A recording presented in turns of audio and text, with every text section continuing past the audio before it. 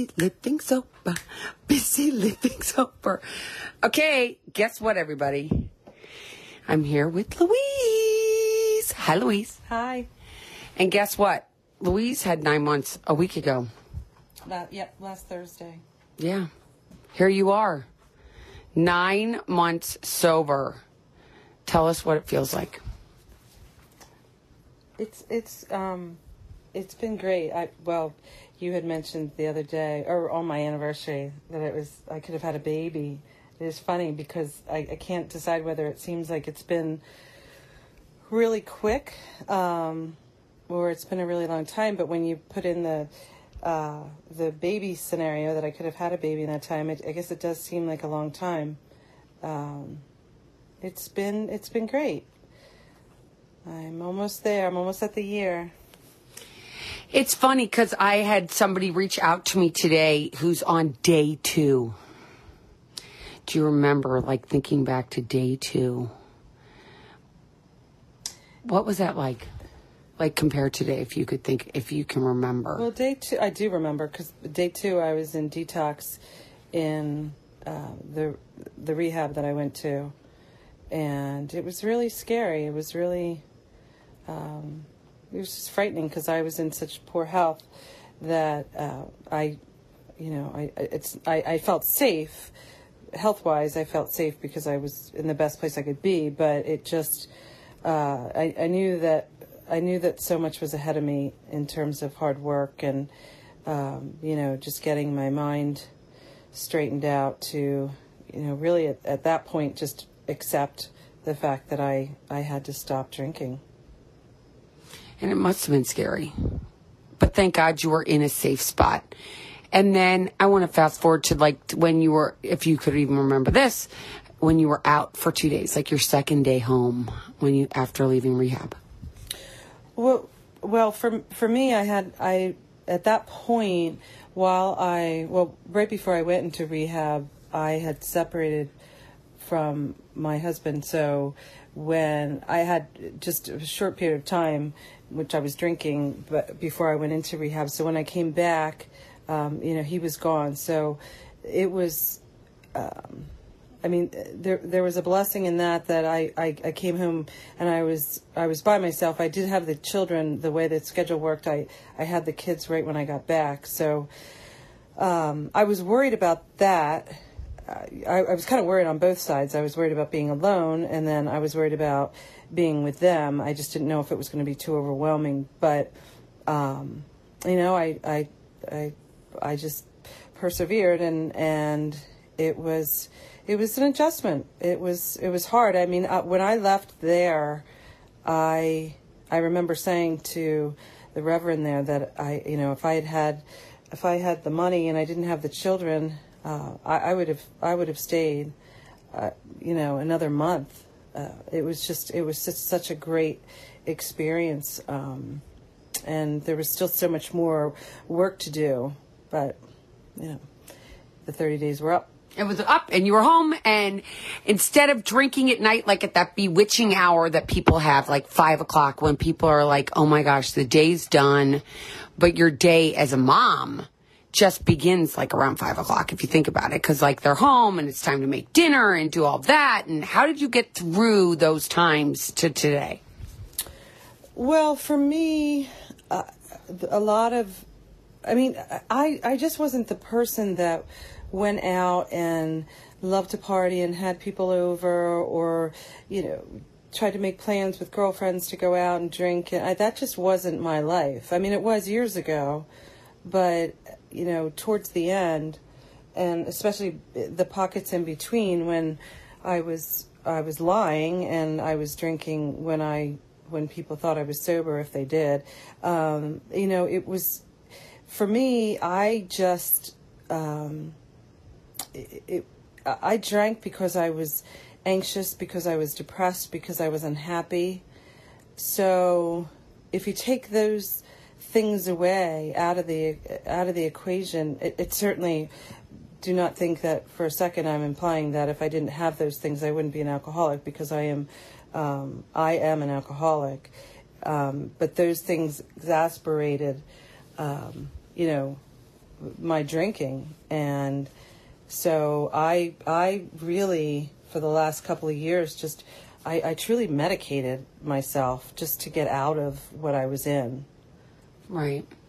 So would you grab, if you were at home, what would you drink instead of like what was your like favorite thing to drink? So while you were making dinner, instead of grabbing that drink? Well, I would drink wine. I would drink wine because... No, but when you were sober. Oh, when I was sober. I didn't do that. A lot of people, they love the mocktails and I think it's great.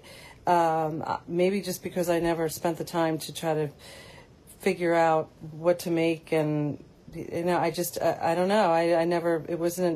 It just didn't do anything for me. So, and quite honestly, I'm not the type of person that I don't like a mocktail, and I would say everybody that I know that doesn't drink does, but I don't like the taste enough to, I don't want something, I absolutely do not want something that tastes like alcohol, or that tastes like whether it's a Cosmopolitan or margarita. Yeah, or what did I have? It was something that tasted like that, like the mint, mojito. Oh, mojito. Yeah, that was not good.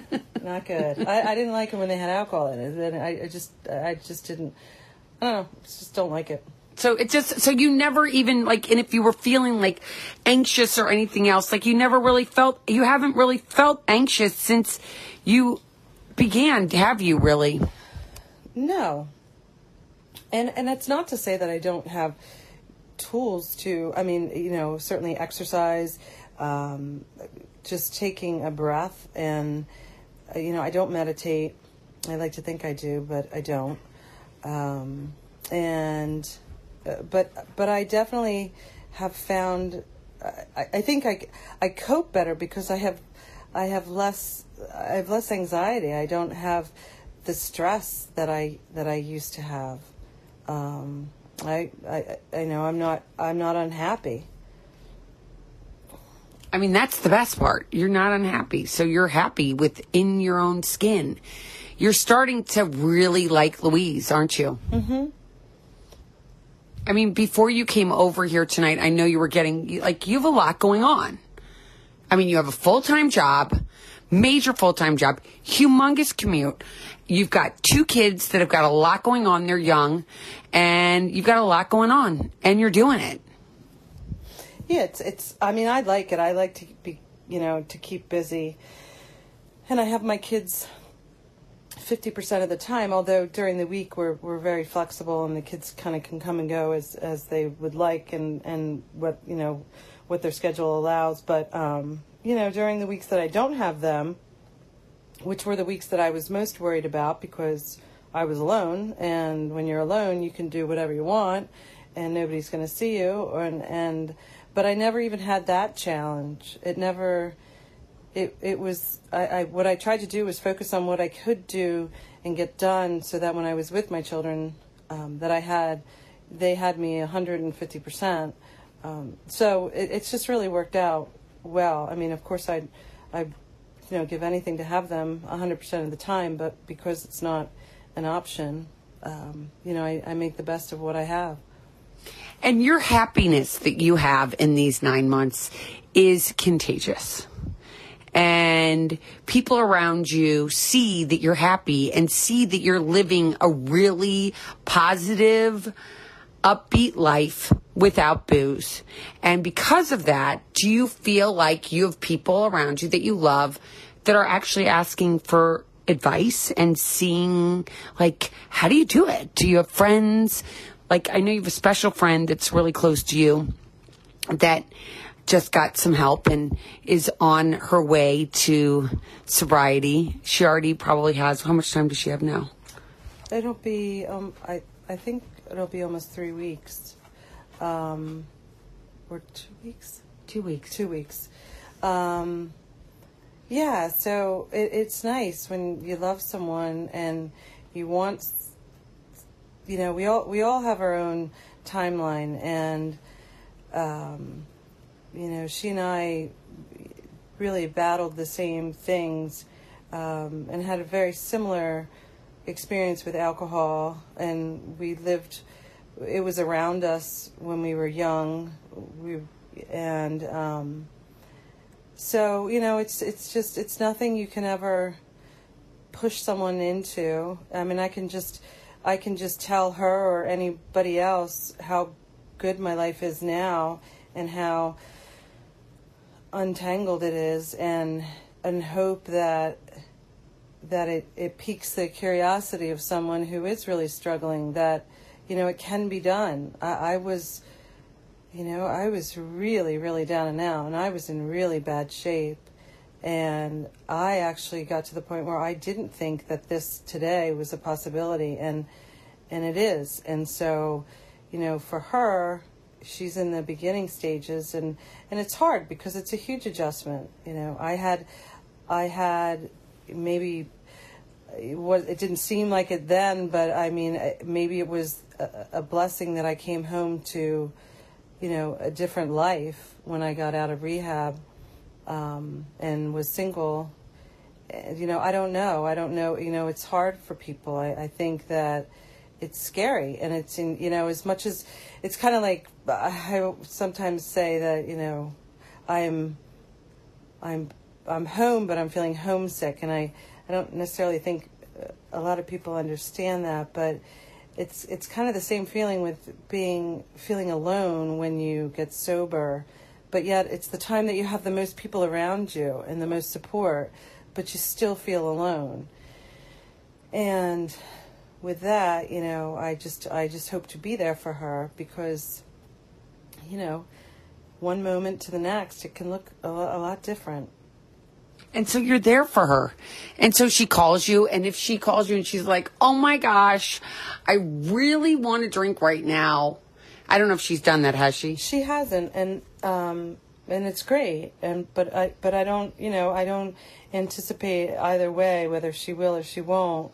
I mean, I certainly had moments where, it's just so habitual that just that alone makes you think about it by itself. Forget about how, crappy things became because of it, or how alone you were, or for me, in a laundry room or in a living room, pulling a bottle out of a drawer. But, it's just, I don't know. Well, it is interesting, because I can tell you this, it's something that everybody does. And so I know that when people call me and reach out to me all over the place, I have a friend now from Boston, I have a friend in Texas, I have this new friend from Philadelphia, and they call me and they say to me, oh my gosh, I really want to drink right now. How do I do it? So some of the things that I've told these people is, for one, gratitude. Do you agree? Like, being grateful really helps ground you. There's a saying in our 12-step fellowship that says a grateful alcoholic will never drink. Do you agree? I do. I'm so grateful for the life I have right now. I'm so, it's just like nothing I thought it would be, and people would tell me how great it was going to be, and I expect that it's just going to get better, but and I think it's when you get to this point, and 9 months isn't a long time, but I feel like I kind of got over that hump, and I don't know when that was. As a matter of fact, a friend of mine was asking me about that today. Like, when did it start to settle in? I said, maybe I need to go back and listen to the podcast and see, or listen and try to figure out where it was that I kind of made that shift. And I was thinking it was really around 90 days that I started to feel a little more comfortable. But I think once you start to become more comfortable, and you really do own your disease, and you do own it, and you admit it, and you are ready to live your life without it, is when you can start to help other people. And I mean, it's like a ripple effect, I mean, it keeps going and going, and the more you help people, the more it helps you, and it's just not one way. So even with her now in such early recovery, I mean, it brings up stuff for me and how I felt. But at the same time, she's helping me to remember what it was like, and I don't want to go back there. I mean, that's the best part. And I think you've also had to change your perspective. So instead of looking at things, I know that sometimes we could look at things like, oh my God, I've got these kids, I've got this drive, and I remember that was part of your life before. You'd be like, oh my gosh, I've got all this stuff, but you changed your perspective completely. You don't look at it like that anymore. No, I don't. I can't tell you a day or a time when it changed, but it just did. I don't have the anxiety, and I don't have that gloom and doom, or something happens unexpectedly, or just I don't know. I just don't have that. The negativity is gone. The judgment's gone. Everything that seemed to complicate my life is just lifted. It's just amazing. There was like a shift. There was a total shift. It's like you totally went from being, not to use Star Wars, but the dark side to the light side.